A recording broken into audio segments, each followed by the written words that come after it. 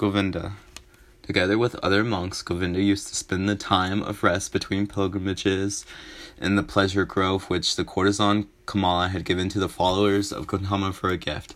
He heard talk of an old ferryman who lived one day's journey away by the river and who was regarded as a wise man by many. When Govinda went back on his way, he chose the path to the ferry, eager to see the ferryman, because though he had lived his entire life by the rules, though he was also looked upon with veneration by the younger monks on account of his age and his modesty, the relentlessness and the searching still had not perished from his heart.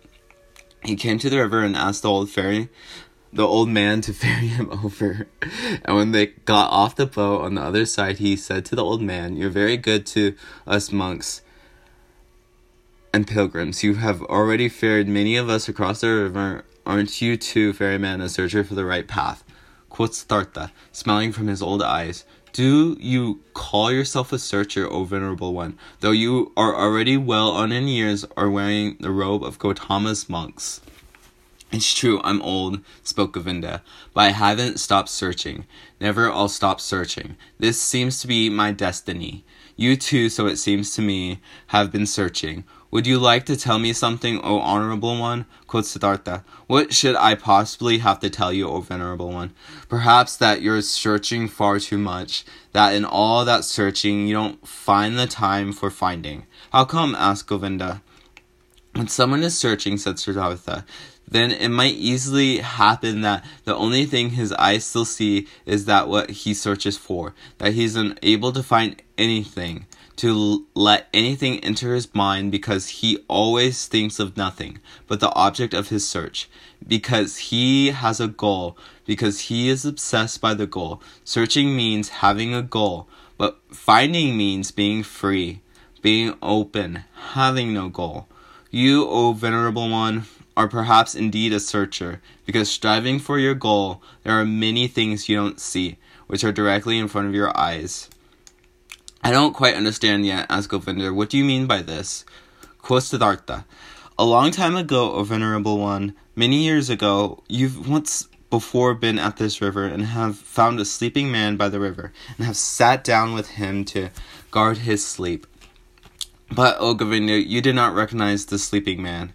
Astonished as if he had the object of a magic spell, the monk looked into the ferryman's eyes. "Are you Siddhartha?" he asked with a timid voice. "I wouldn't have recognized you this time as well. From my heart, I'm greeting you, Siddhartha. From my heart, I'm happy to see you once again. You've changed a lot, my friend, and so you've now become a ferryman." In a friendly manner, Siddhartha laughed. "A ferryman, yes. Many people, Govinda, have to change a lot, have to wear many a robe. I am one of those, my dear. Be welcome, Govinda, and spend the night in my hut."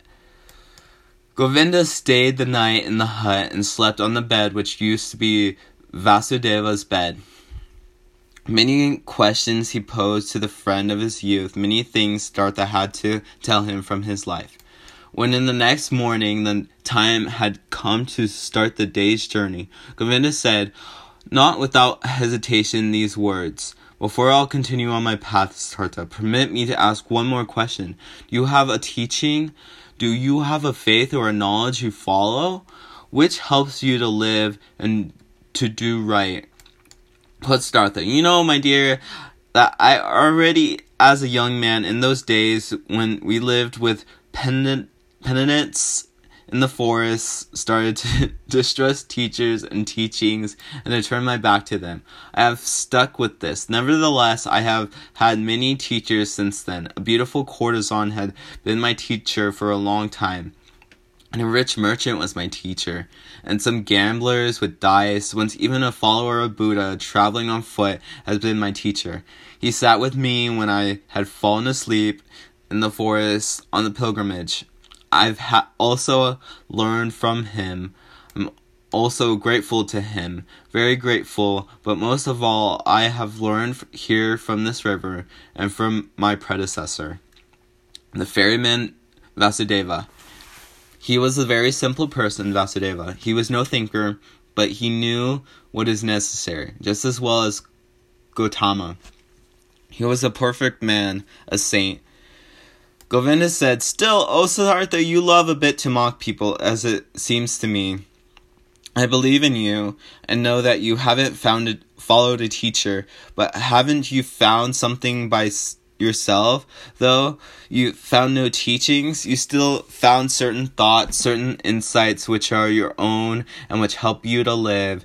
If you would like to tell me some of these, you would delight my heart." Quoth Siddhartha, "I've had thoughts, yes, and insight again and again, sometimes for an hour or for an entire day. I have felt knowledge in me, as one would feel life in one's heart. There have been many thoughts, but it would be hard for me to convey them to you. Look, my dear Govinda, this is one of my thoughts, which I have found. Wisdom cannot be passed on. Wisdom which, as a wise man tries to pass on to someone, always sounds like foolishness." "Are you kidding?" asked Govinda. "I'm not kidding. I'm telling you what I have found. Knowledge can be conveyed, but not wisdom. It can be found. It can be lived. It is possible to be carried by it. Miracles can be performed with it, but it cannot be expressed in words and taught. This was what I, even as a young man, sometimes suspected.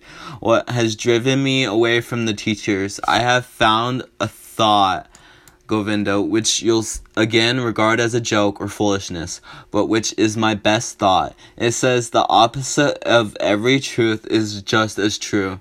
That's like this. Any truth can only be expressed and put into words when it is one-sided.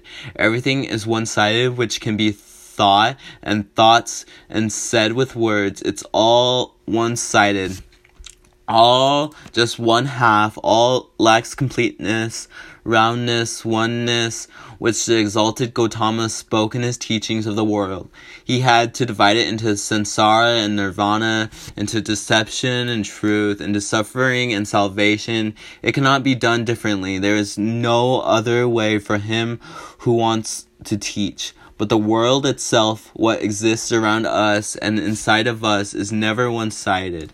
A person or an act is never entirely samsara or entirely nirvana. A person is never entirely holy or entirely sinful. It does really seem like this because we are subject to deception, as if time was something real. This is not real, Govinda. I have experienced this often and often again. And if time is not real, then the gap which seems to be between the world and the eternity, between suffering and blissfulness, between evil and good, is also a deception. "How come?" asked Govinda timidly. "Listen well, my dear, listen well. The sinner which I am and which you are is a sinner. But in times to come, he will be Brahman again. He will reach the nirvana, will be Buddha, and now see these times to come are a deception, are only a parable. The sinner is not on his way to become a Buddha. He is not in the process of developing.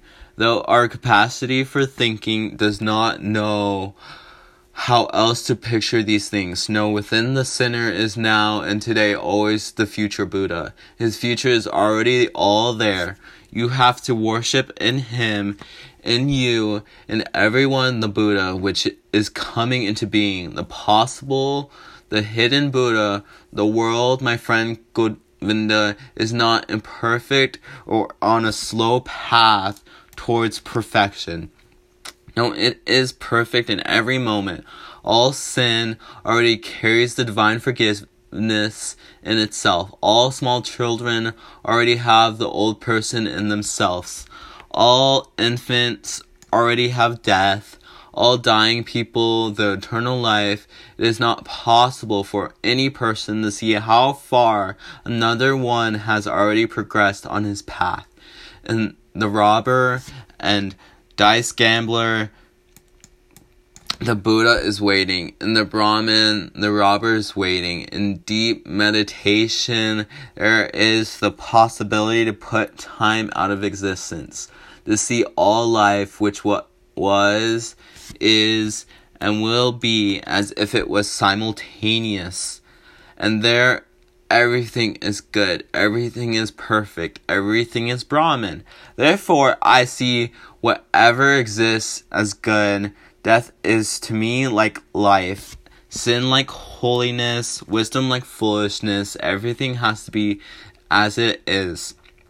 Everything only requires my consent, only my willingness, my loving agreement to be good for me, to do nothing but work for my benefit, to be unable to ever harm me. I have experienced on my body and on my soul that I needed sin very much. I needed lust, the desire for possessions, vanity, and needed the most shameful despair in order to learn how to give up all resistance, in order to learn how to love the world, in order to stop comparing it to some world I wished, I imagined, some kind of perfection I had made up, but to leave it as it is and to love it and to enjoy being part of it. These, O Govinda, are some of the thoughts which have come into my mind.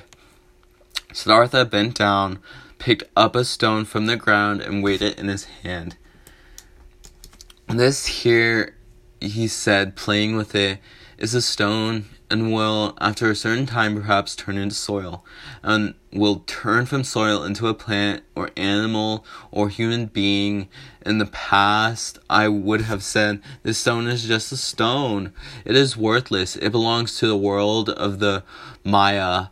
But because it might be able to become also a human being and a spirit in the cycle of transformations, therefore, I also grant it importance. Thus, I would perhaps have thought it in the past. But today I think the stone is a stone. It is also animal. It is also God. It is also Buddha. I do not venerate and love it because it could turn into this or that, but rather because it already and always everything. And is this very fact that it is a stone, that it appears to me now and today as a stone. This is why I love it and see worth and purpose in each of its veins, in cavities, in the yellow, in the gray, in the hardness, in the sound it makes when I knock at it, in the dryness of wetness or wetness of its surface. There are stones which feel like oil or soap, and others like leaves, others like sand, and everyone is special and praise the Om in its own way. Each one is Brahman, but simultaneously, and just as much as it is a stone, is oily or juicy, and this is the very fact which I like and regard as wonderful and worthy of worship. But let me speak no more of this. The words are not good for the secret meaning. Everything always becomes a bit different as soon as it is put into words. Gets distorted a bit silly, yes, and this is also very good, and I like it a lot. I also very much agree with this, that this, what is one man's treasure and wisdom, always sounds like foolishness to another person. Govinda listened silently. Why have you told me this about the stone? He asked hesitantly after a pause. I did it without any specific intention, or perhaps what I meant was that I love this very stone, and the river, and all these things. We are looking at the form which we can learn. I can love a stone, Govinda, and also a tree, or a piece of bark. These are things, and things can be loved, but I cannot love words. Therefore, teaching are no good for me. They have no hardness, no softness, no colors, no edges, no smell, no taste. They have nothing but words. Perhaps it is these which keep you from finding peace. Perhaps it is the many words, because salvation and virtue as well, samsara and nirvana as well, are mere words, Govinda. There is no thing which would be nirvana. There is just the world. There is just the word nirvana. Quoth Govinda, not just a word, my friend. Is nirvana? It is a thought. Siddhartha continued, a thought. It might be so. I must confess to you, my dear, I don't differentiate much between thoughts and words. To be honest, I also have no high opinion of thoughts. I have a better opinion of things here on this ferry boat. For instance, a man has been my predecessor and teacher, a holy man, who has for many years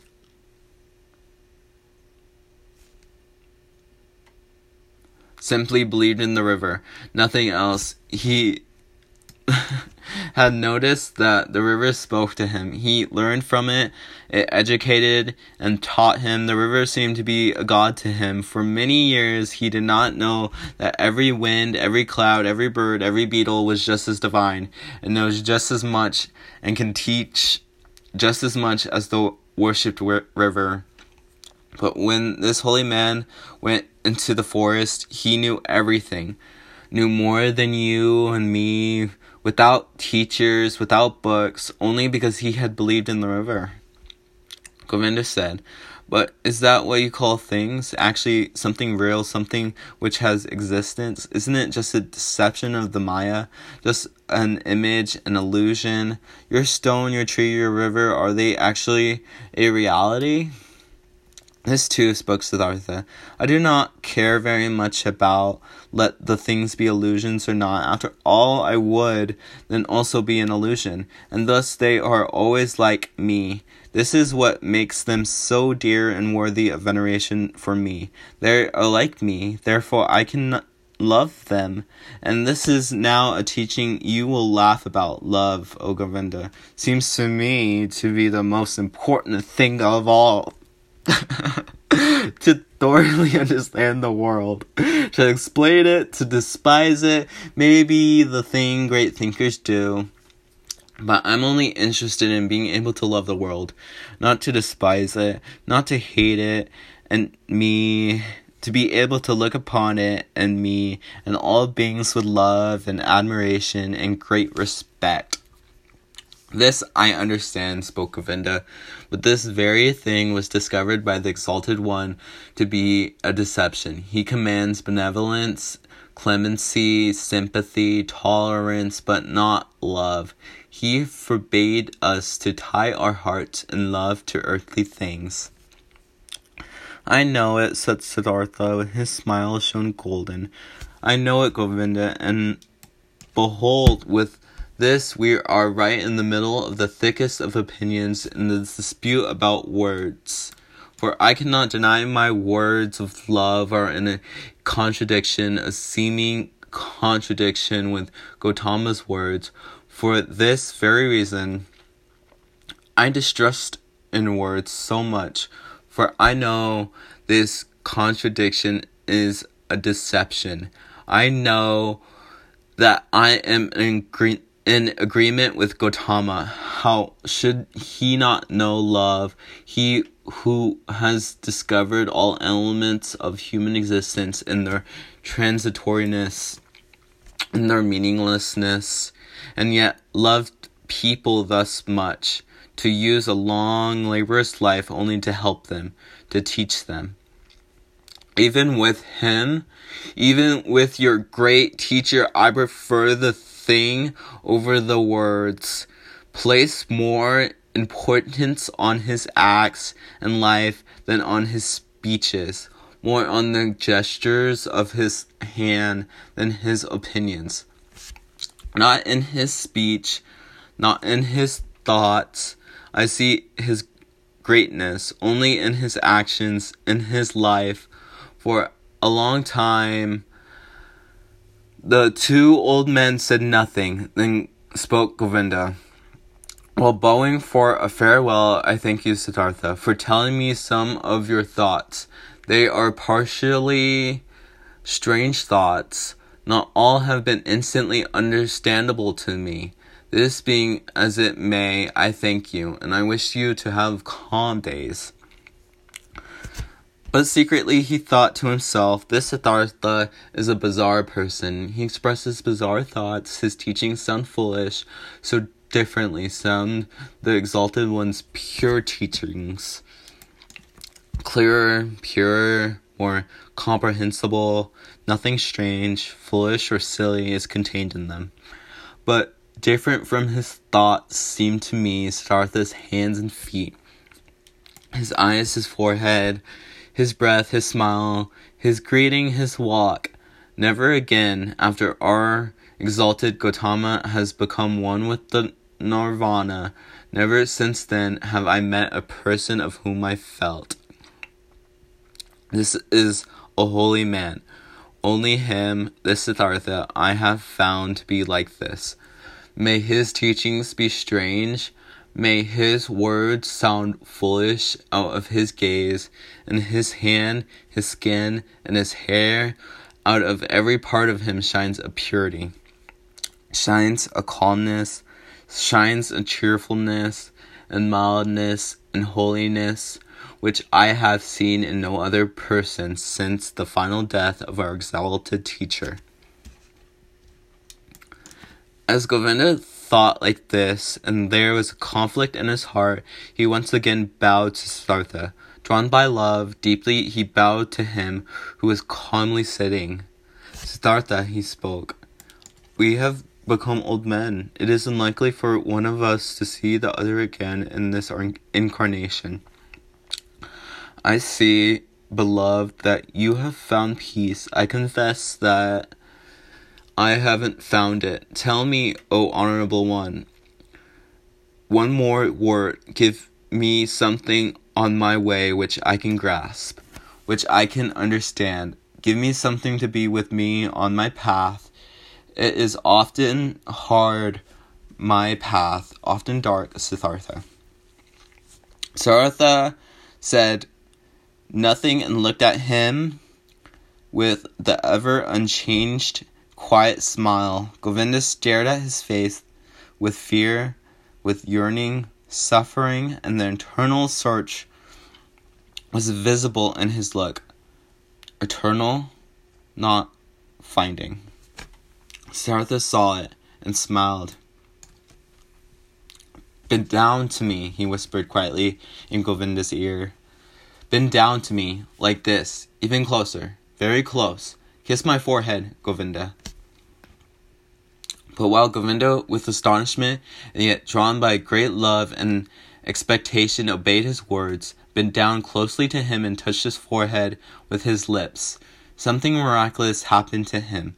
While his thoughts were still dwelling on Siddhartha's wondrous words, while he was still struggling in vain and with reluctance to think away time, to imagine nirvana and samsara as one, while even a certain contempt for the words of his friend was fighting in him against an immense love and veneration, this happened to him.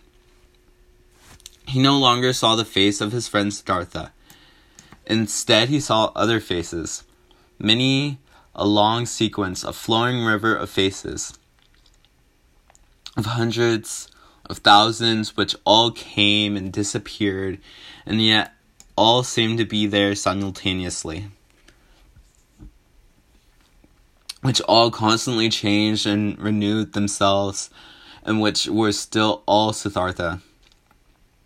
He saw the face of a fish, a carp with an infinitely painfully open mouth, the face of a dying fish.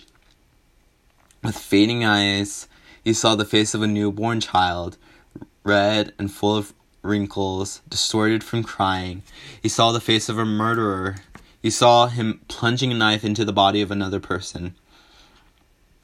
He saw in the same second the criminal in bondage, kneeling and his head being chopped off by the executioner with one blow of his sword. He saw the bodies of men and women naked in positions cramps of frenzied love. He saw corpses stretched out, motionless, cold, void. He saw the heads of animals, of boars, of crocodiles, of elephants, of bulls, of birds. He saw God, saw Krishna, saw Agni. He saw all of these figures and faces in 1,000 relationships with one another, each one helping the other, loving it, hating it, destroying it, giving rebirth to it. Each one was a will to die, a passionately painful confession of transitoriness, and yet none of them died. Each one only transformed, was always reborn, received evermore a new face without any time having passed between the one and the other face. And all of these figures and faces rested, flowed, generated themselves, floated along and merged with each other. And they were all constantly covered by something thin, without individuality of its own, but yet existing, like a thin glass or ice, like a transparent skin, a shell or mold, or mask of water. And this mask was smiling, and this mask was Siddhartha's smiling face, which he, Govinda, in this very same moment touched with his lips. And Govinda saw it like this, the smile of the mask, this smile of oneness above the flowing forms, this smile of simultaneousness above the 1,000 births and deaths. This smile of Siddhartha was precisely of the same kind as the quiet, delicate, impenetrable, perhaps benevolent, perhaps mocking, wise, thousandfold smile of Gautama, the Buddha, as he had seen it himself with great respect 100 times. Like this, Govinda knew the perfected ones are smiling. Not knowing any more whether time existed, whether the vision had lasted a second or 100 years, not knowing any more whether there existed a Siddhartha, a Gautama, a me, and a you, feeling in his innermost self as if he had been wounded by a divine arrow, the injury of which tasted sweet, being enchanted and dissolved. In his innermost self, Govinda still stood for a while, bent over Siddhartha's quiet face, which he had just kissed, which had just been the scene of all manifestations, all transformations, all existence. The face was unchanged after, under its surface, the depth of the thousandfoldness had closed up again. He smiled silently, smiled quietly and softly, perhaps very benevolently, perhaps very mockingly, precisely as he used to smile, the exalted one. Deeply, Govinda bowed. Tears he knew nothing of ran down his old face. Like a fire burned the feeling of the most intimate love, the humblest veneration in his heart. Deeply he bowed, touching the ground before him, who was sitting motionlessly, whose smile reminded him of everything he had ever loved in his life, what had ever been valuable and holy to him in his life.